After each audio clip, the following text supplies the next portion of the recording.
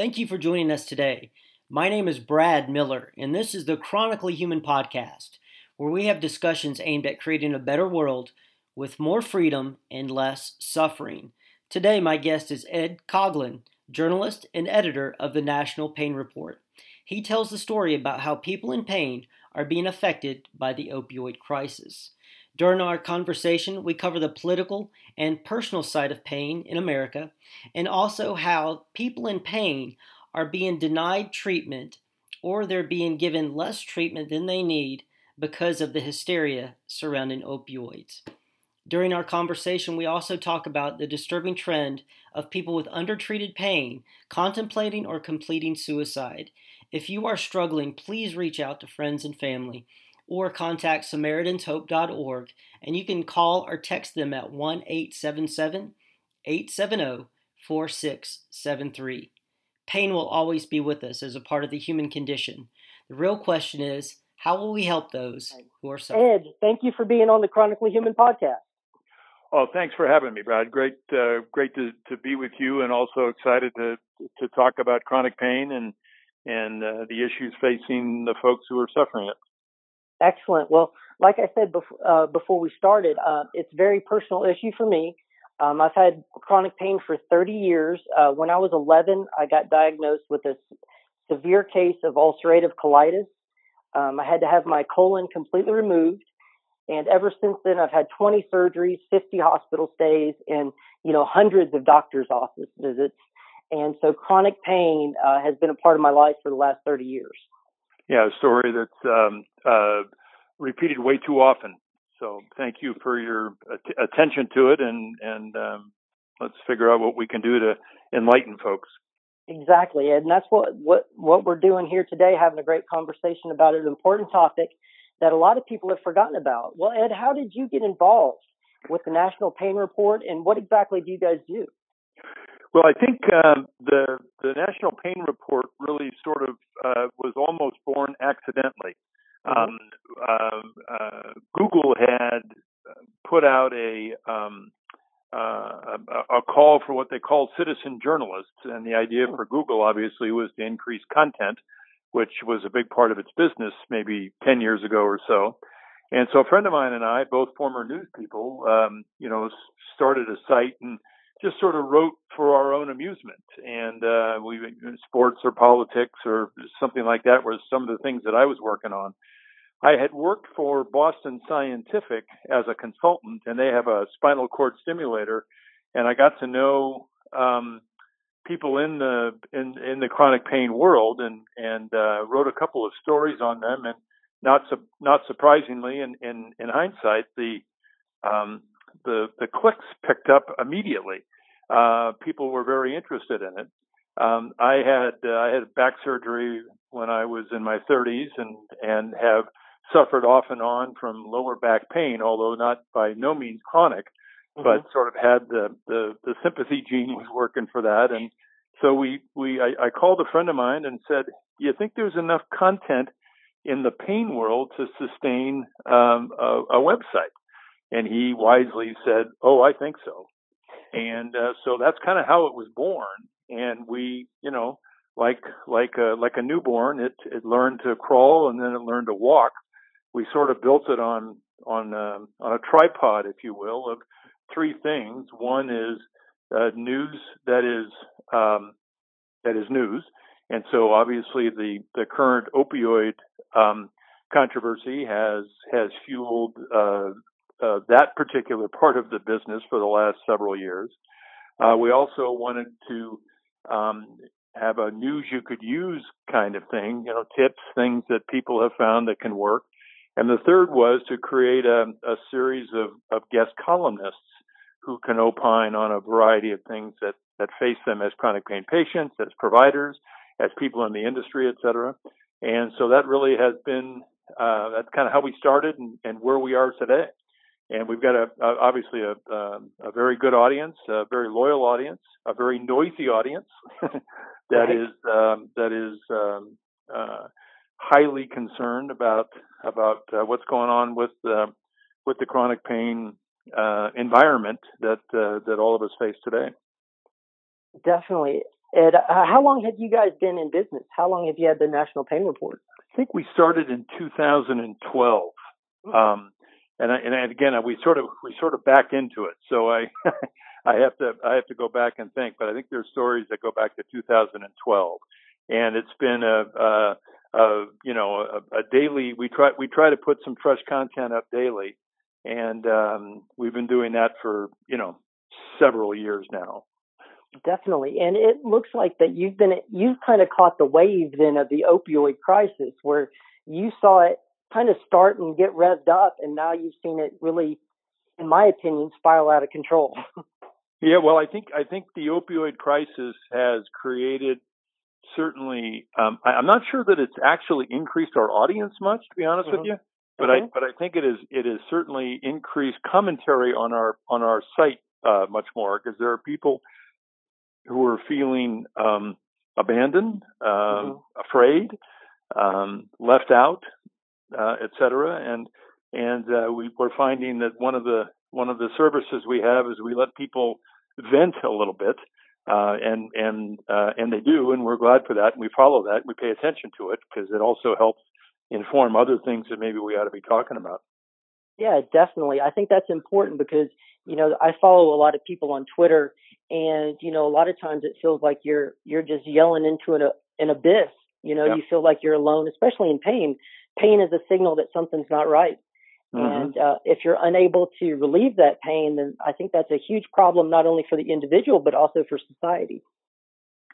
Couldn't agree more. And we've got, I think that the stories that we tell about individual pain patients, either like a story that we did just over the weekend on Fred and Vi Pfeiffer, who are folks that have been caught in that whiplash, I guess, of the opioid issue. And I'd like to talk more about that with you in a second. But sure. I think their story really seemed to touch a nerve, because it's a story that so many people are experiencing.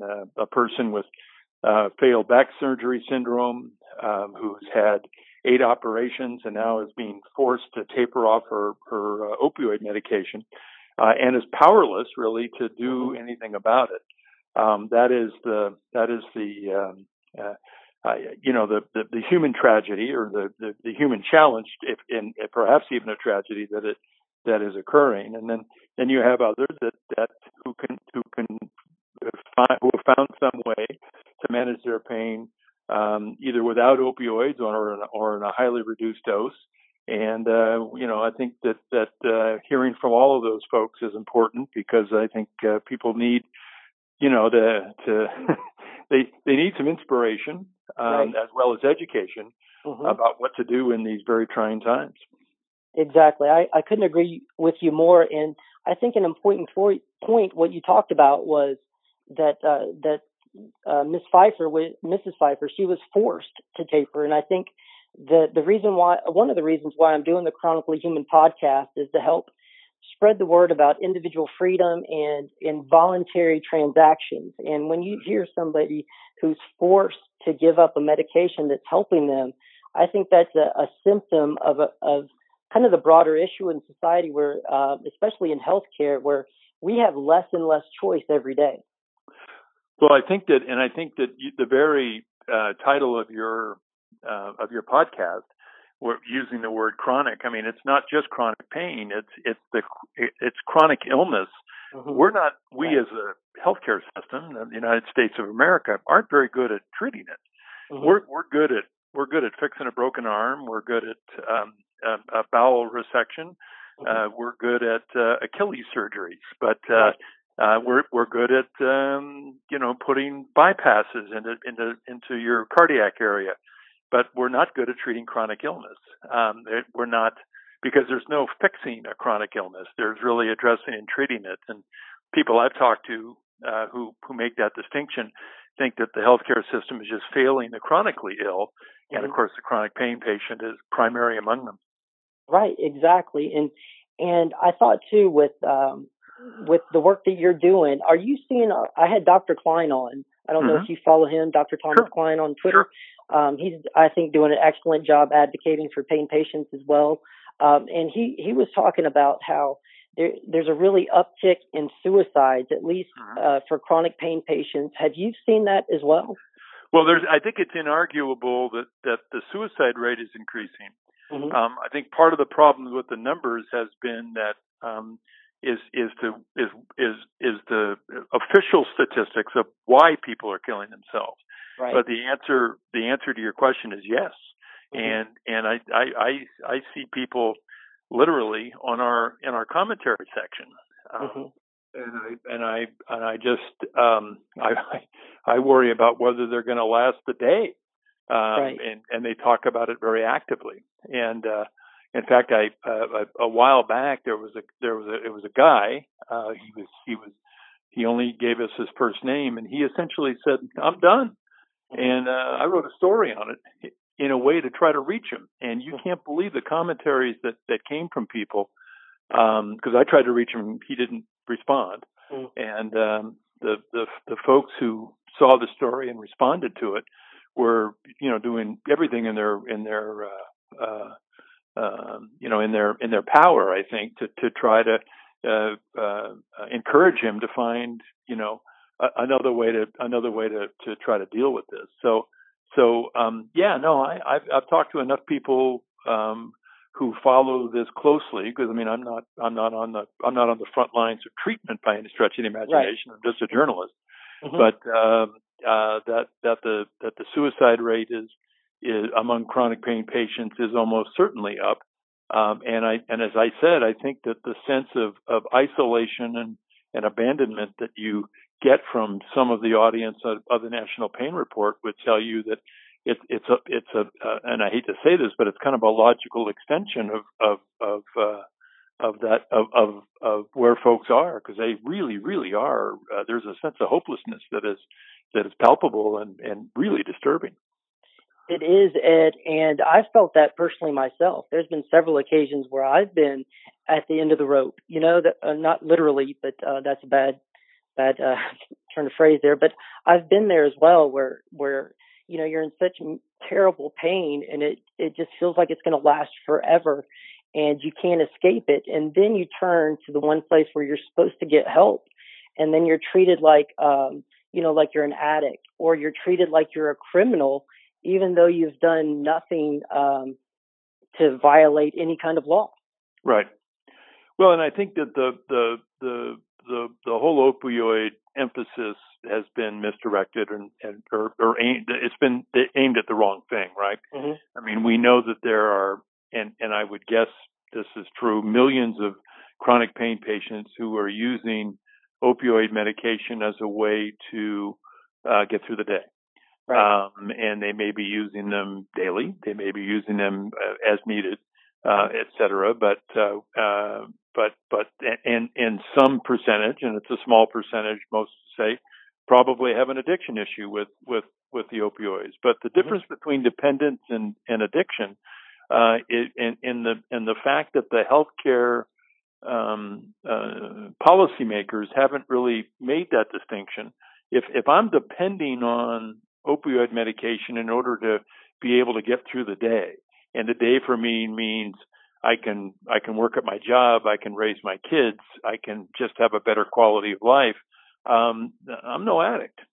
And the distinction of folks who of the policymakers who have made this into an addiction argument has betrayed millions of chronic pain patients. And part of what I try to do editorially is to keep making the case that and by the way, I think the media have by and large begun to hear this, that the chronic pain patient has been the unintended consequence I think of the anti-opioid folks has been to punish many chronic pain patients, and it's just until there's some sort of a balance that's worked out, and I do think slowly that ship is beginning to turn, but very slowly and too slowly for some. I get it.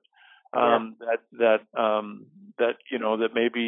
maybe we can become sensible about this again, because we plainly are not sensible right now. That is definitely true. And I was going to ask you about that, the changing media coverage. My personal take on it is that this was all ginned up to kick loose a lot of taxpayer dollars.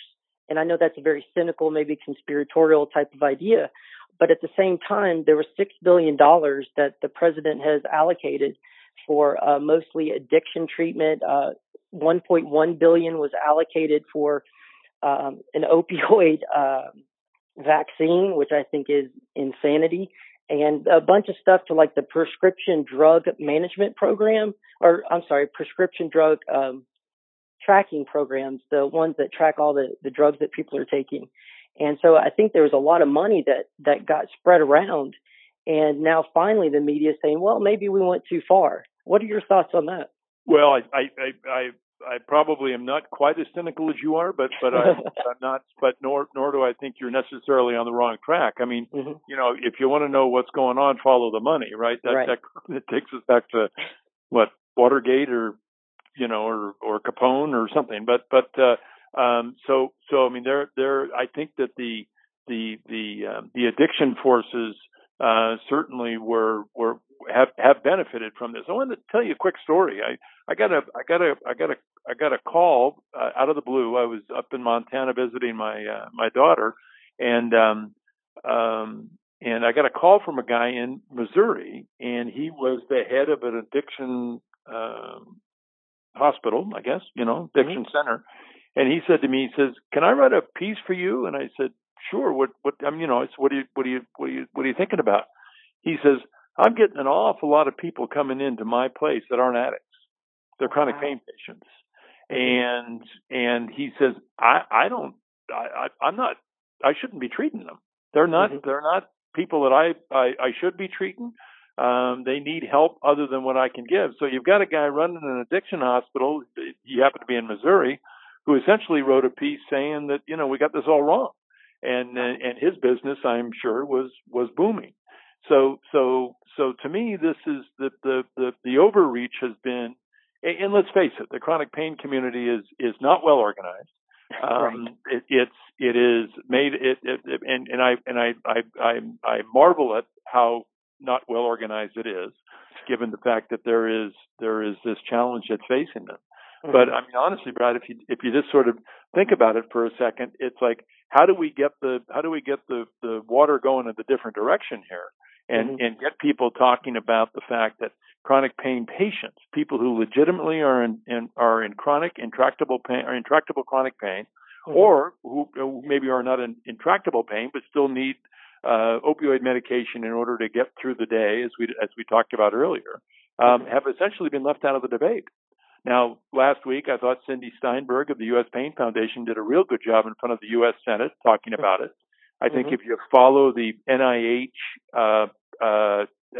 draft of their new "How do we treat pain in the United States," you've seen a moderation to the anti-opioid fever that was gripping the country a couple of years ago. Still a long way to go, to be sure. And still, I think when people talk about opioids, they think about addiction and addicts and people dying and all that kind of stuff from it. But I think that if some reasonableness is beginning to return to the debate, and I think it is, then hopefully that will transfer to all of the states of the union. Right. Because one of the things that I mean, I was talking to a friend the other day and made the point that there's no U.S. pain policy. There are 50 pain policies in the country. Some of them, like what's going on in Oregon with the forced taper of Medicaid patients, is a desert. Some of them, like in California, where I live, where getting pain medication is not as onerous as it is in some other states. It's still a reasonable process. So, and a lot of that I think has to do with how state policymakers are making their policy, and how some have overreacted to the CDC guidelines, and others are in fear of the DEA, and still others are just ignorant. That's true. And I'm glad you're getting the word out about that. And you just mentioned the DEA, and I think that's missed in the debate as well. Personally, I believe that drug prohibition can never work. and I think it causes a lot of unintended terrible consequences for folks. And when I even use the word opioid crisis. Personally, I don't think there's an opioid crisis. I think there's an overdose crisis within a certain community.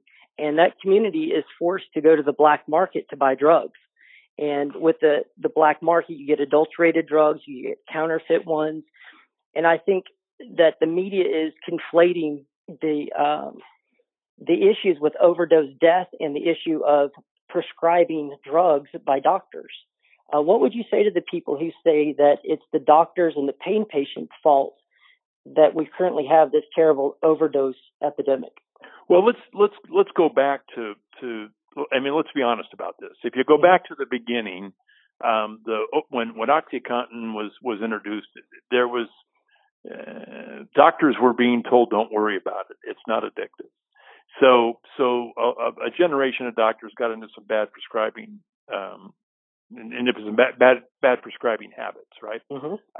The other thing is that we've seen. I think it's fairly well known now that even though as opioid prescriptions have dropped off, overdose deaths, et cetera, are not dropping off, and that's more, I think, to your point of folks who are finding fentanyl and other kinds of alternatives, and are ODing on them, because those are the folks, that's that small percentage of addicts that we're talking about.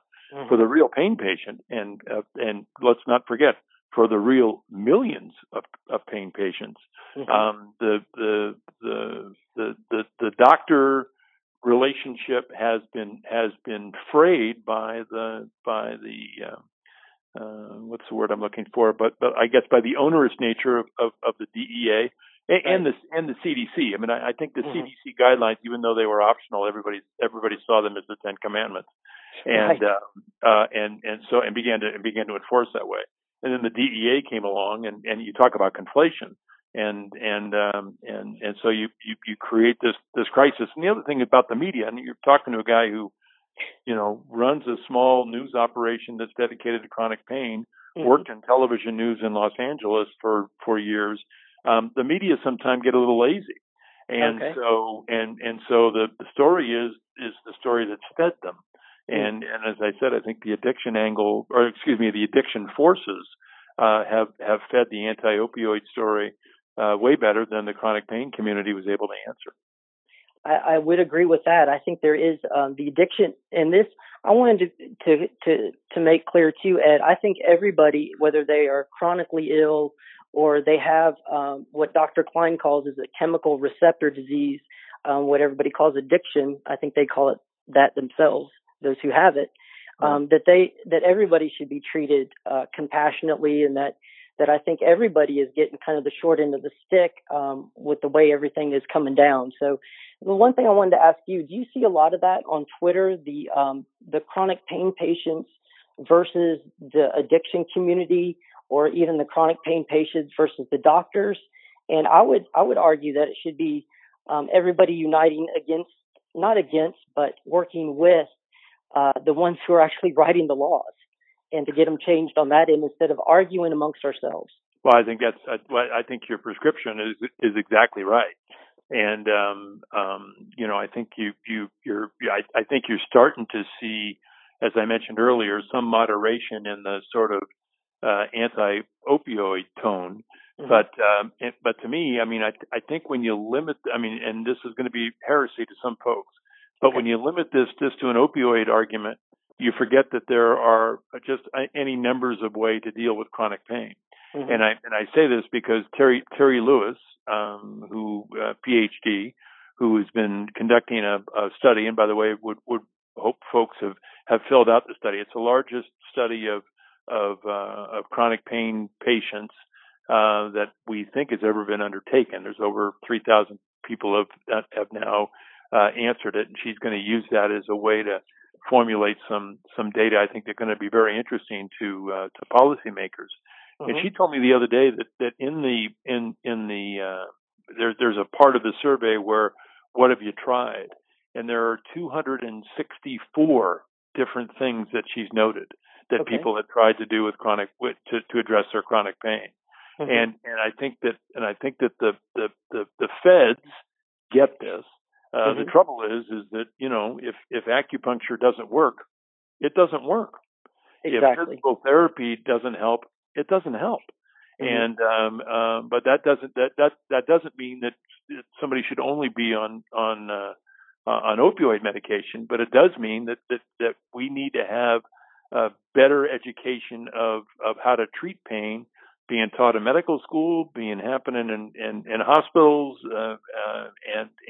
and that education, I think, is incumbent not only on the medical community but also on the insurance community, which often doesn't cover many of the alternatives that people can have. And so the result of that is you're sort of left with one or two options, right? And then if one of the options is opioids, and then suddenly they're cracking on the supply, and there's no alternative to that. Right. And to me, that's the biggest sham of this entire thing. Is like, okay, let's say for argument's sake that fewer people should be on opioids. Okay, what should they be on then? What could we be doing to treat the chronic pain? And they've made this into a binary: either you're on opioids or you're not. And there's no sense of what ought to be happening to folks who may want to not be on opioids but can't get any other covered benefit on their insurance, or don't have any other way to treat their pain other than opioids. And that to me is where this debate has just gone off the rails. And it's not really a debate; it's really a harangue. And hopefully now we start to see maybe some reasonableness being returned to it.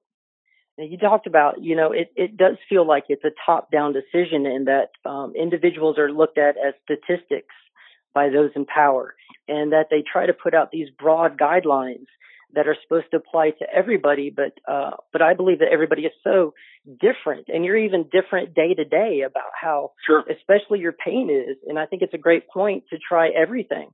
I think individuals should have on the table what works, just like your diet. I believe that, everybody's so different with diet. It's what works for you specifically. Totally. I think that it's an individual kind of thing, and we're trying to fix it with a one size fits all prescription. And in this case, the prescription is to essentially not give them a prescription and give them nothing else instead. And that to me is just wrong. I mean, it's just wrong at every level. And when you peel it away, forgetting for a minute the prop folks and the people who are the anti-opioids I guess that opioids are addictive and only addictive. Forgetting them for a minute, when you talk to other folks, you talk to doctors who are hamstrung because their insurers won't let them do this, or their health system is worried about too much scrutiny if too many opioids are prescribed. They will tell you that they feel helpless.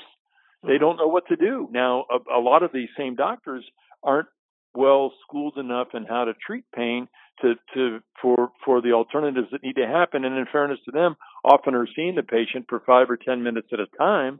And as somebody who's chronically ill, Brad, that you got to be able to communicate with your doctor, and there's some nuance to that communication when you're chronically ill, because you have good days and bad days. Absolutely. And I think that's the one thing.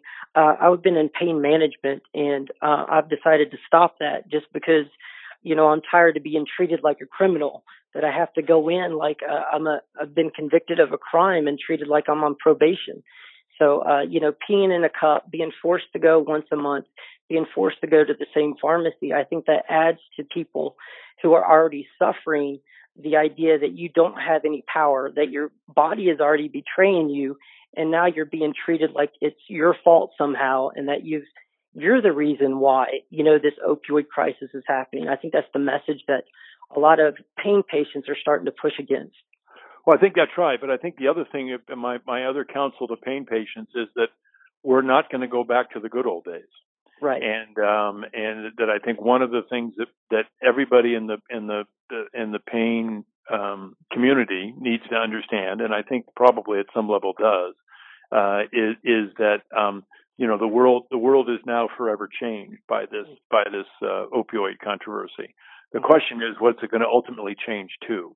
Right. And I think we're in the midst of seeing that happen. And the people I worry about are the people who are just at the end of the rope, and who have said, boy, I don't want to do this anymore. And when you talk to them, and I talk to them from time to time, not all the time, I hear from them a lot.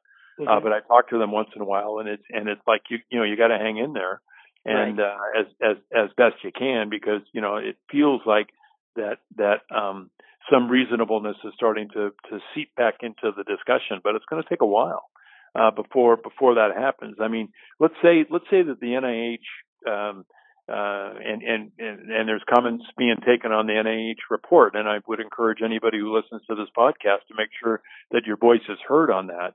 You can definitely, but let's say the NIH comes with a more moderate view, which it looks like they're leaning toward on the whole opioid prescription model. Okay, so that will be good, but you're not going to see that with your doctor for months to years before that starts to take place. And I think that's the thing that folks just need to understand is that to your point, Brad, that everybody's pain is different, needs to be treated different, and as much as possible, if your own doctor can become somebody who he or she can listen to you and understand that the different places your pain is taking you, that may help them with helping you address it. But for folks to think that magically we're gonna roll back the clock 20 years, that's just not going to happen. And I that doesn't make me friends when I tell people that, but that's just where we are. No, I totally agree. I think that we focus on the podcast of individualism versus collectivism, and the idea that individuals have inherent rights. That's something I deeply believe, that we have the right to consume or not consume something. But it seems like that most people don't believe that anymore, that it's that we're putting into the hands of politicians and bureaucrats and these interested parties like Prop, who are making who knows how many hundreds, maybe billions of dollars off of this issue, and that the individual choice is getting destroyed in the debate. No, there's no argument about that. I think the individual choice and individual rights have been abrogated through this process. I don't think there's any doubt about that. And I think that those who, and this is why, I think the U.S. Pain Foundation, which has had its own troubles lately, but certainly is the largest of the organizations, and there are a variety of other small advocacy groups that have popped up that are trying to make a difference and to raise the issue. But I'm not optimistic that this is that there's going to be a wholesale systemic change about it. But I think individuals can continue to advocate for themselves or their loved ones, and hopefully make a difference. What do you advise folks? Like, you've seen this kind of get ramped up, and you're seeing it turn a little bit.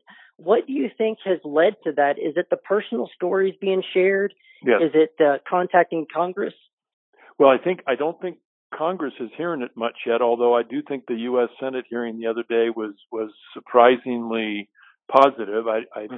There's a fellow who I follow by the name of Red Lawhern who has one of these advocacy groups that have been formed, and he called it. I think he said it was moderately good for the chronic pain patient, but moderately good for the chronic pain patient in Congress is by comparison is a huge victory over the last several years, right? So, exactly. but I think where people can advocate for themselves with their doctors and their insurers, because don't forget the insurers are a big part of this, sure. And we sometimes forget that they're a big part of the decision making process. I think that's helpful, and then I think I really believe the power of groups on social media. Facebook groups, organizations to follow on Twitter.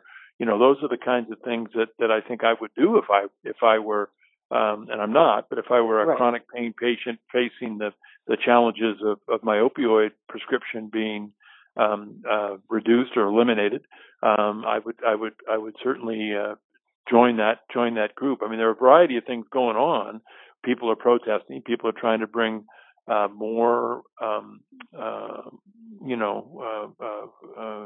notoriety and knowledge to folks.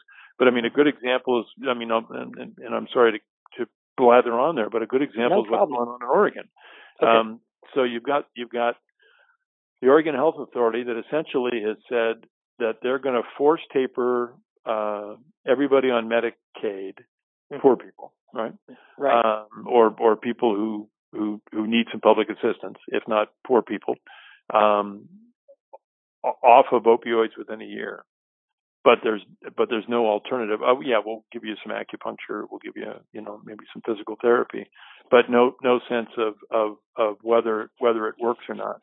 And even an opioid dove like Dr. Beth Darnell of Stanford went to Oregon and said, you can't force taper people. You just can't. It doesn't work. You're punishing them. This is not, if people want to get off opioids, and I have a very good friend of mine, I've been trying to talk him into becoming a member of our story to do a story on him,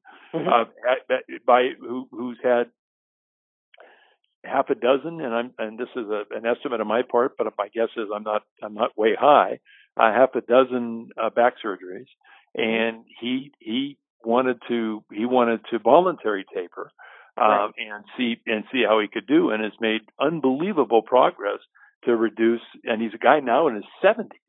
Wow. And he's now reduced the amount of medication that he's taken. But it's hard work, and it's something he wanted to do. It's not something he was forced to do. So this idea of forced tapering that's going on in Oregon is just inhuman. I mean, it's just, first of all, it's dumb public policy. And then it's discriminatory because it discriminates against the poorer people who almost by definition don't have a voice, and they're not really given an alternative as to what's going to happen to these folks who are being forced to get off their medication, and what's going to happen as a result. Do you think they're going to become more productive? That's probably not. As an economic, social, and political, as you put that measurement against it, this makes no sense, and yet I fear that it's going to pass.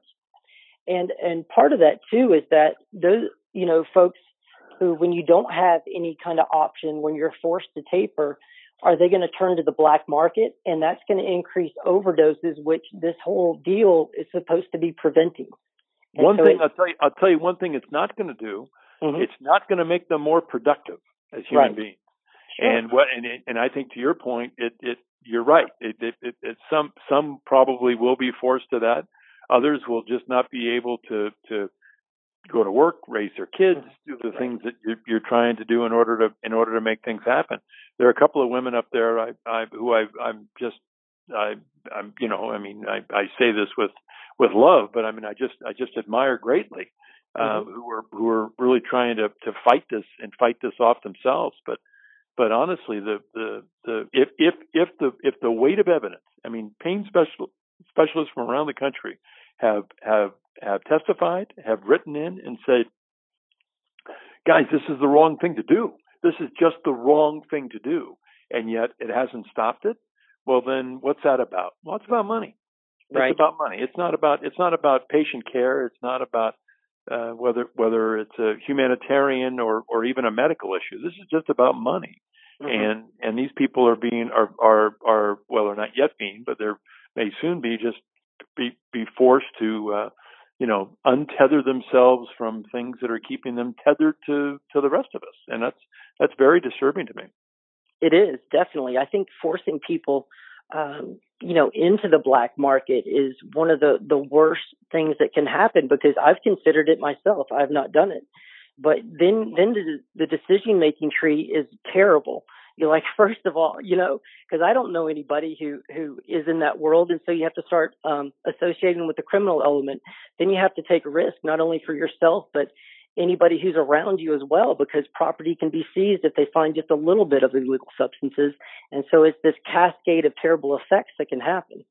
And I would argue that most that are going to be affected by this won't do that.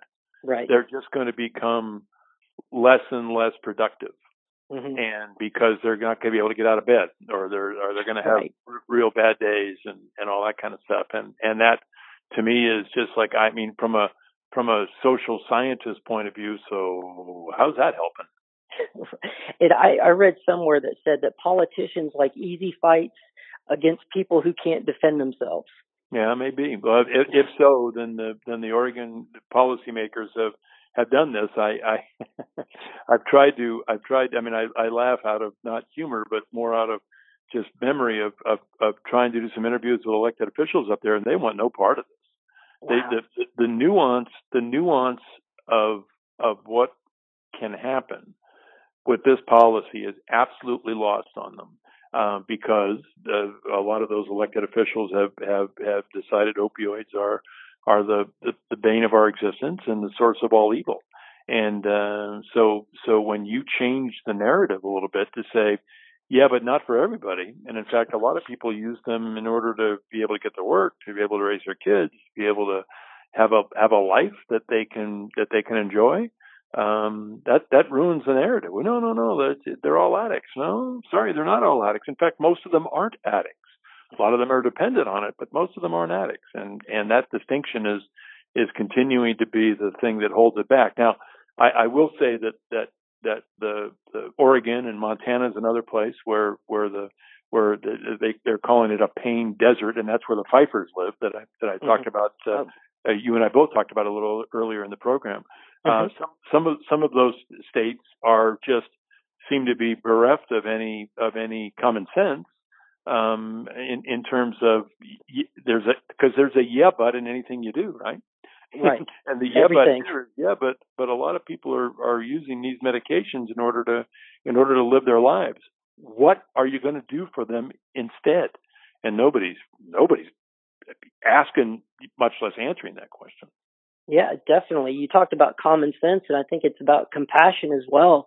It seems like we've been told that the people in power are doing this out of compassion, but it seems like the end results are a lot of times the opposite of that.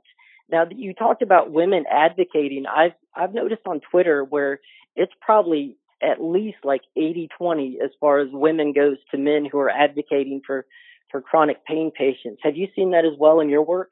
Well, I'll see that also in my audience. Be real honest with you. I have way more women reading the National Pain Report than men. Mm-hmm. So yeah, I think there are a couple of reasons for that, right? Women are more likely to get chronic pain, and women also still, even in these days of equal rights and both spouses working, which is a generational change over the last two generations. Women are still the gatekeeper for healthcare in their house. So between women who are patients and women who are advocates for their family because there's chronic pain in their family. So yeah, I see it's a 3-to-1 is the number I've been using with my audience, and I haven't really done any math on the Twitter stuff, but I'll bet it's about the same there.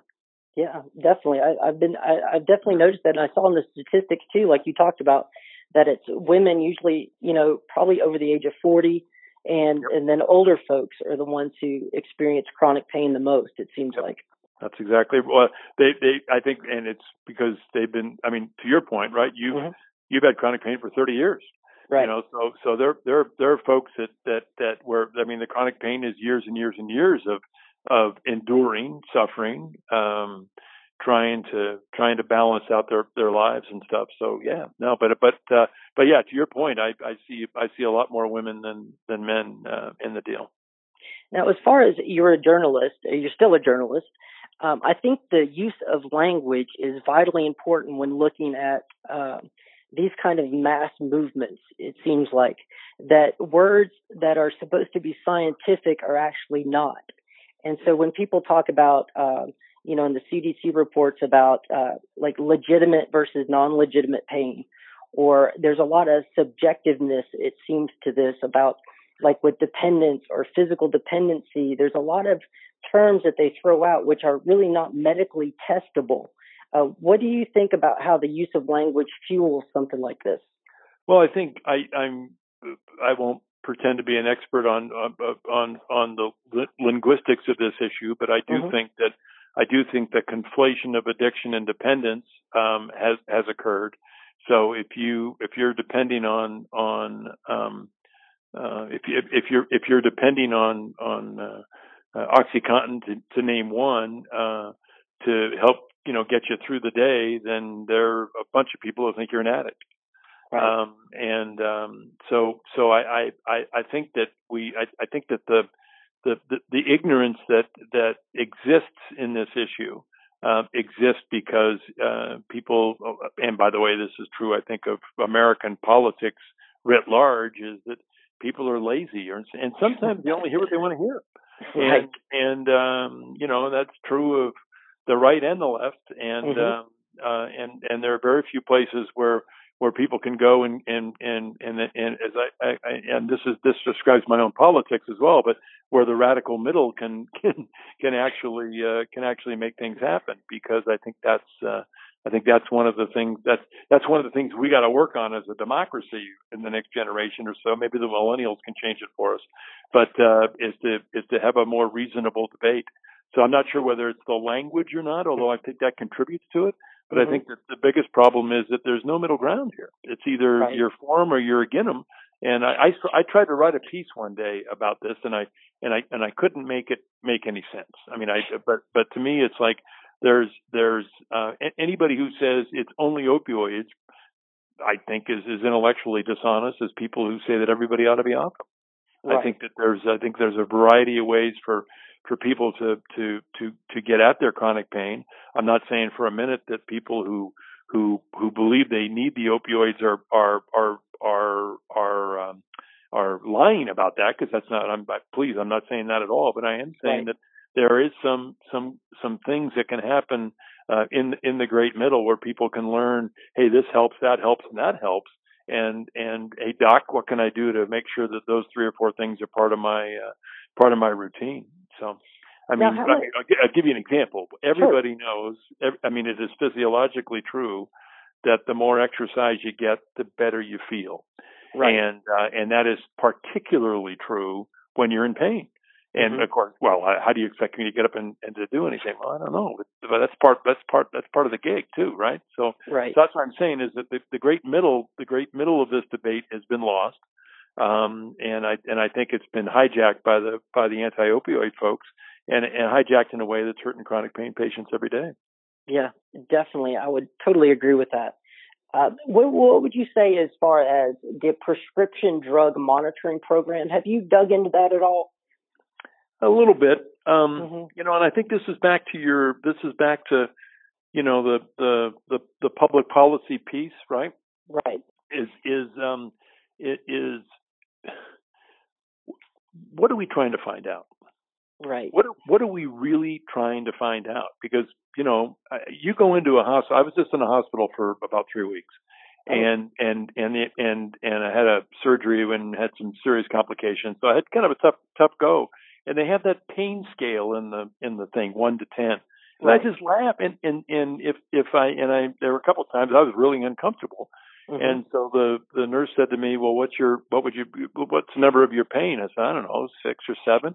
Well, it's got to be higher than that in order for you to get medication. Thinking to myself, okay, then what's the number? 7.5? 7.5 is fine. So you get this kind of, what are we doing here?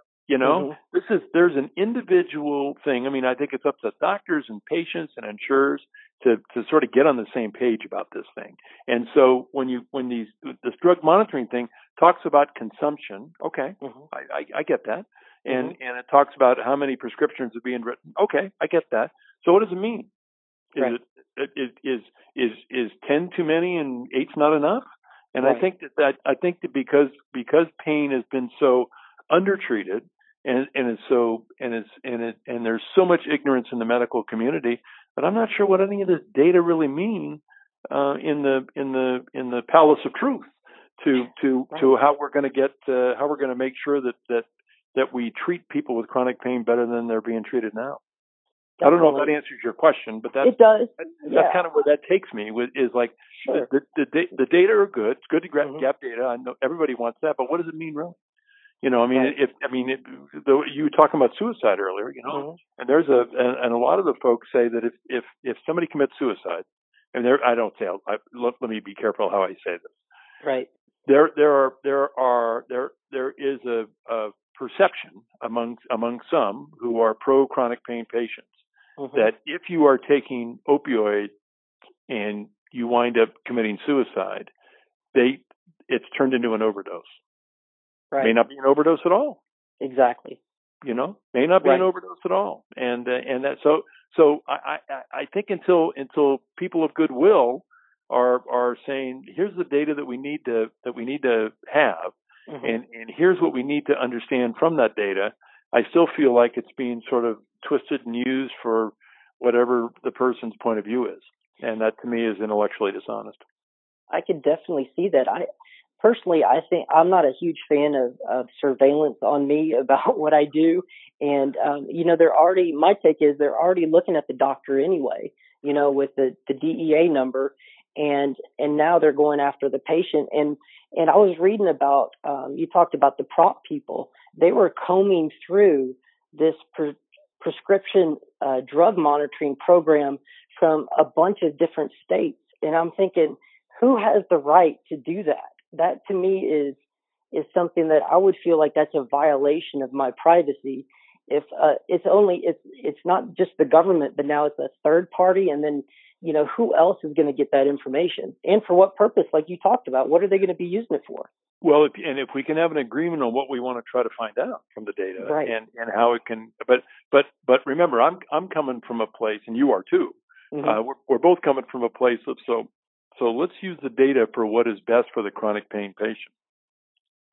And other folks are using the data to say, how do I drive more addiction business into my area, or how do I just squeeze the supply of opioids down to nothing so people can't get them? And that, which is kind of the DEA point of view, right? I mean, right. Yeah.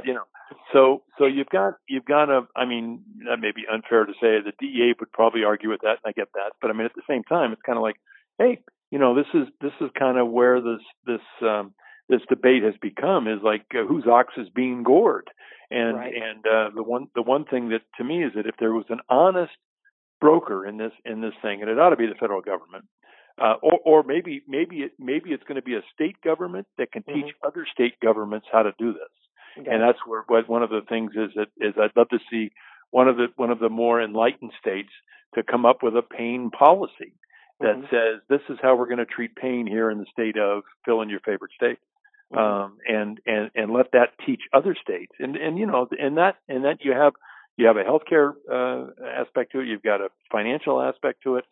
You've got an access aspect to it. There's a lot of stuff that can be plugged in there, and maybe ideally, I mean, when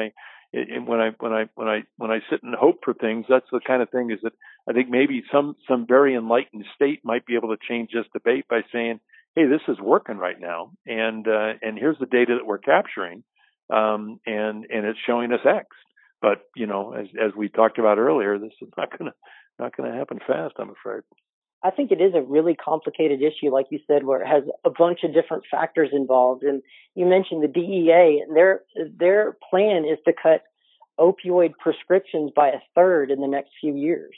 And that to me is it's extremely arbitrary. And then in the literature, when you read what they're saying that they want to make sure, quote unquote, legitimate uses are carried out, but at the same time, it's supposed to be doctors who are the ones, supposed to be making that decision. Yeah, and I think this is back to the where this fails the test for me everywhere, is that there still isn't a strategy on how to deal with chronic pain. It's hijacked, and by the way, the opioid argument is one, but the interventional pain folks, they've got their point of view as well. I mean, there are a lot of different voices in this choir, but one of the things is that the arbitrary of taking using your DEA number of reducing prescriptions by a third. Okay, because why? Because somebody decided that was the right number, or is it really what we need to do? Or is a third of the prescriptions going to people who are overusing them, which is kind of what that implies, right? And I'm thinking to myself, well, I'd like to see the data on that. Well, that's a good point. You bring up data, because when you start digging into the numbers that everybody is regurgitating in the media, there's some serious issues with the data, especially with the CDC. They've actually come out and said that they've misrepresented, or I think in my case lied about the prescription opioid part of the what they call the opioid crisis. Have you seen, like with the statistics, it seems like people play pretty fast and loose with those, and even the methodology about how they come to those decisions. Once you start digging back through it, it seems like there's always problems with the data that they're trying to sell as 100% true.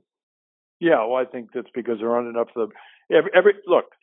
The solution to this is complex, but yet kind of simple. You got to get everybody around the table. And right now, you're not. I mean, the DEA is not getting. They're not talking to docs. They're cracking down on docs. Right. That's not a conversation, right? That's a one-way deal. The insurers. I mean, it's not a. So how do we? What's best for the pain patient? I mean, the pain societies have not been speaking up. So you until you have a sort of an honest discussion, and the players and the payers are all around the table. I don't know that you're. I think what's going to happen, Brad, is you're going to continue to have these kinds of arbitrary goals that are being set by one piece of the debate, which in this case is the DEA and the Enforcement Division. But that doesn't have anything to do with what docs are saying are needed in the treatment of chronic pain, or more importantly, what the system says is needed in the treatment of chronic pain.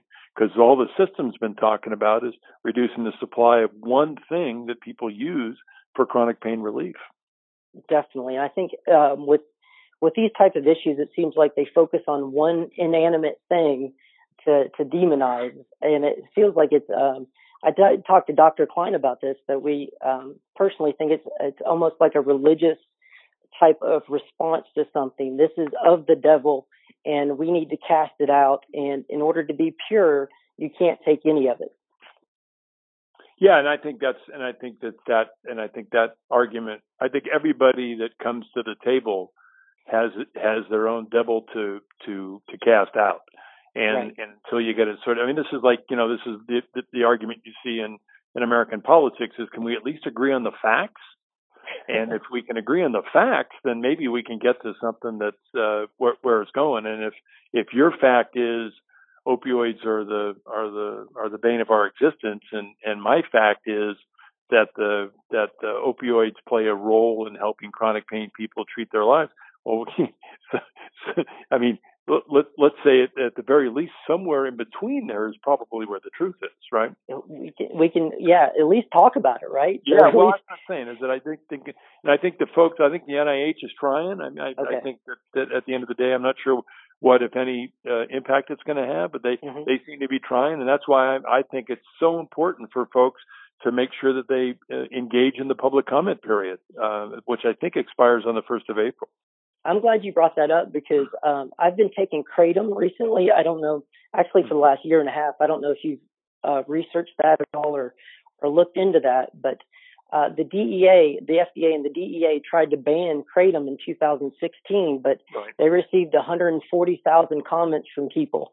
And so they stopped the emergency Schedule 1 listing of it. And I recently actually spoke in front of the Georgia legislators safety risk committee on kratom, and people are really responsive if you're face to face with them. And I think your point about getting involved in the political process is really important. Are you seeing with the pain folks, the advocacy groups, are you seeing them coalescing, or who would you say is the number 1, 2, or 3 player in that space? Well, I'd say the U.S. Pain Foundation has the largest population. Okay.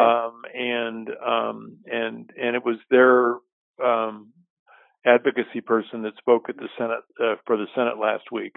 Okay. But they are not large enough or influential enough yet. Maybe they'll get that way to be able to impact this debate. Although I will say that Cindy Steinberg did I thought just a great job of humanizing the chronic pain story for folks.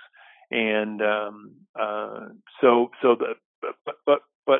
but by and large, and this is kind of what I talked about earlier, there are these shards of groups that have popped up who are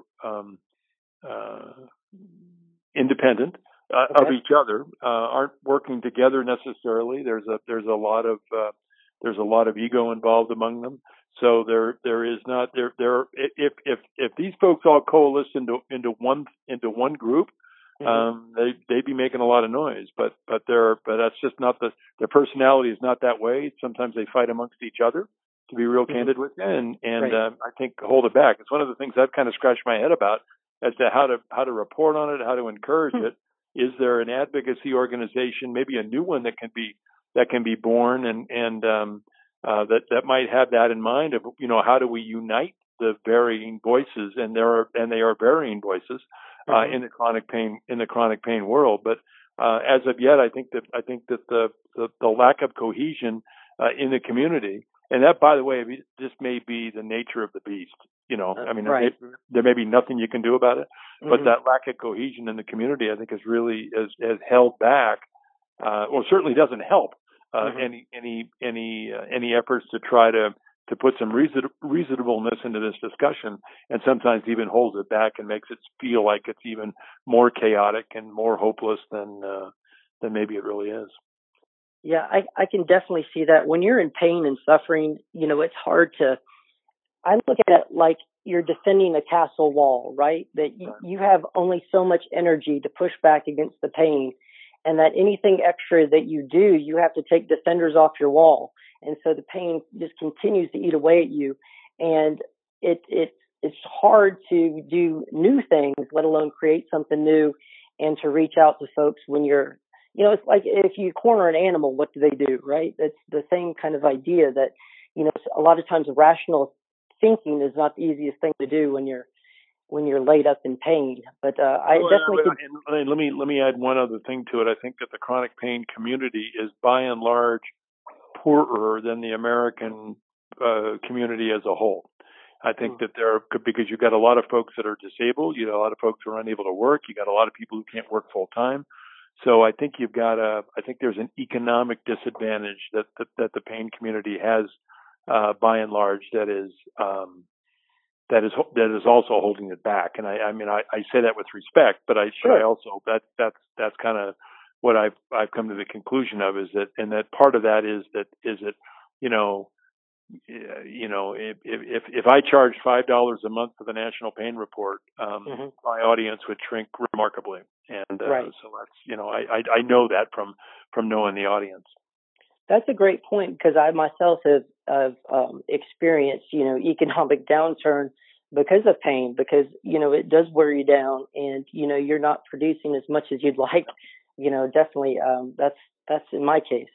I think Brad, I think just to make my point maybe better than I made it before, and by and large, I think it holds back the community from becoming a community, because then it's like, hey, let's all meet in Denver and we can raise hell with the Colorado legislature. Well, I'm in too much pain, or I can't afford it, or both, is often what happens. I mean, I will tell you that we'll ask for people to fill out surveys to try to influence one government or another, and we'll get people complaining, well, how do you expect me to do that? Well, dude, I don't know, but I mean, yeah.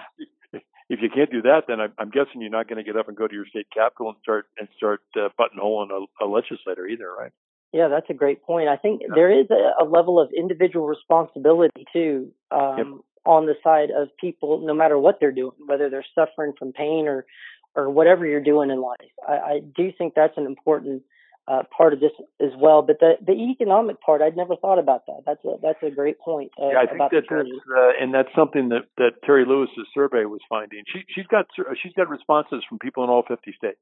Okay. And so it's a big survey, and she says, one of the things that just jumps out at you is that this is an economically disenfranchised group by and large, not everybody, but by and large, and as a group. And so that then, that's another. I mean, why is Oregon picking on the Medicaid population first? Exactly. Yeah. It's almost like a trial balloon to see if people will put up with it, or it's because they don't expect any pushback. I will tell you that if you're not paying attention to what's going on with the Oregon in the Medicaid, let me put it another way. I think every state's watching to see if Oregon gets away with this. Gotcha. Yep, I would agree with that. Yep, I bet you're right. You were talking about the enlightened states speaking up. It sounds like the ones that are in the dark ages are the ones actually setting precedent. Isn't it interesting that the state of Oregon was once and not only enlightened but was way ahead of the enlightened race, and there was a time where the Oregon Health Authority was sort of at the head of the race. Now they're the only race they're leading is a race to the bottom. Yeah, definitely. Well, Ed, I really appreciate your time on this. We're going to wrap it up here. Is there anything else you'd like to talk about? I know we've just about gone over the hour. I think we've talked. The only thing is we enjoy when people have an idea of what we ought to be covering or things we ought to be talking about the National Pain Report. We welcome emails either to editor@nationalpainreport.com or just in our commentary section on stories. We pay attention to that, and because we're really trying to make sure that we're always evolving to capture the voice of the chronic pain community. Fantastic, Ed. Real quick before I let you go, have you heard anything about Kratom? Have you done any research on that, or heard from the pain community on that? We've done some stuff on Kratom, and I think to your point, it's there are people who are using it who are finding great success with it, and want the government to keep their fingers off it. Definitely, and I would recommend too to everybody who's suffering chronic pain and wants to get involved in advocacy is to go to the American Kratom Association, even if you don't care about Kratom, to see how they've built a coalition of vendors and customers in order to make sure that every place that this is being threatened on the state and federal level, they have lobbyists there. So that's maybe a model for the pain community, but you're getting the pharmaceutical manufacturers are getting sued, so they're not going to be involved with trying to help the chronic pain community. But that's probably for another discussion there, Ed. I really want to thank you for your time, and I encourage everybody to go to the National Pain Report. Check it out. If you know somebody who's in chronic pain, or if you are and you're struggling, hang in there. Things can get better, and there are solutions out there. We just got to get together and make our voice heard. So thank you very much for checking out our conversation. And Ed, thank you for being on. My pleasure. Thanks very much.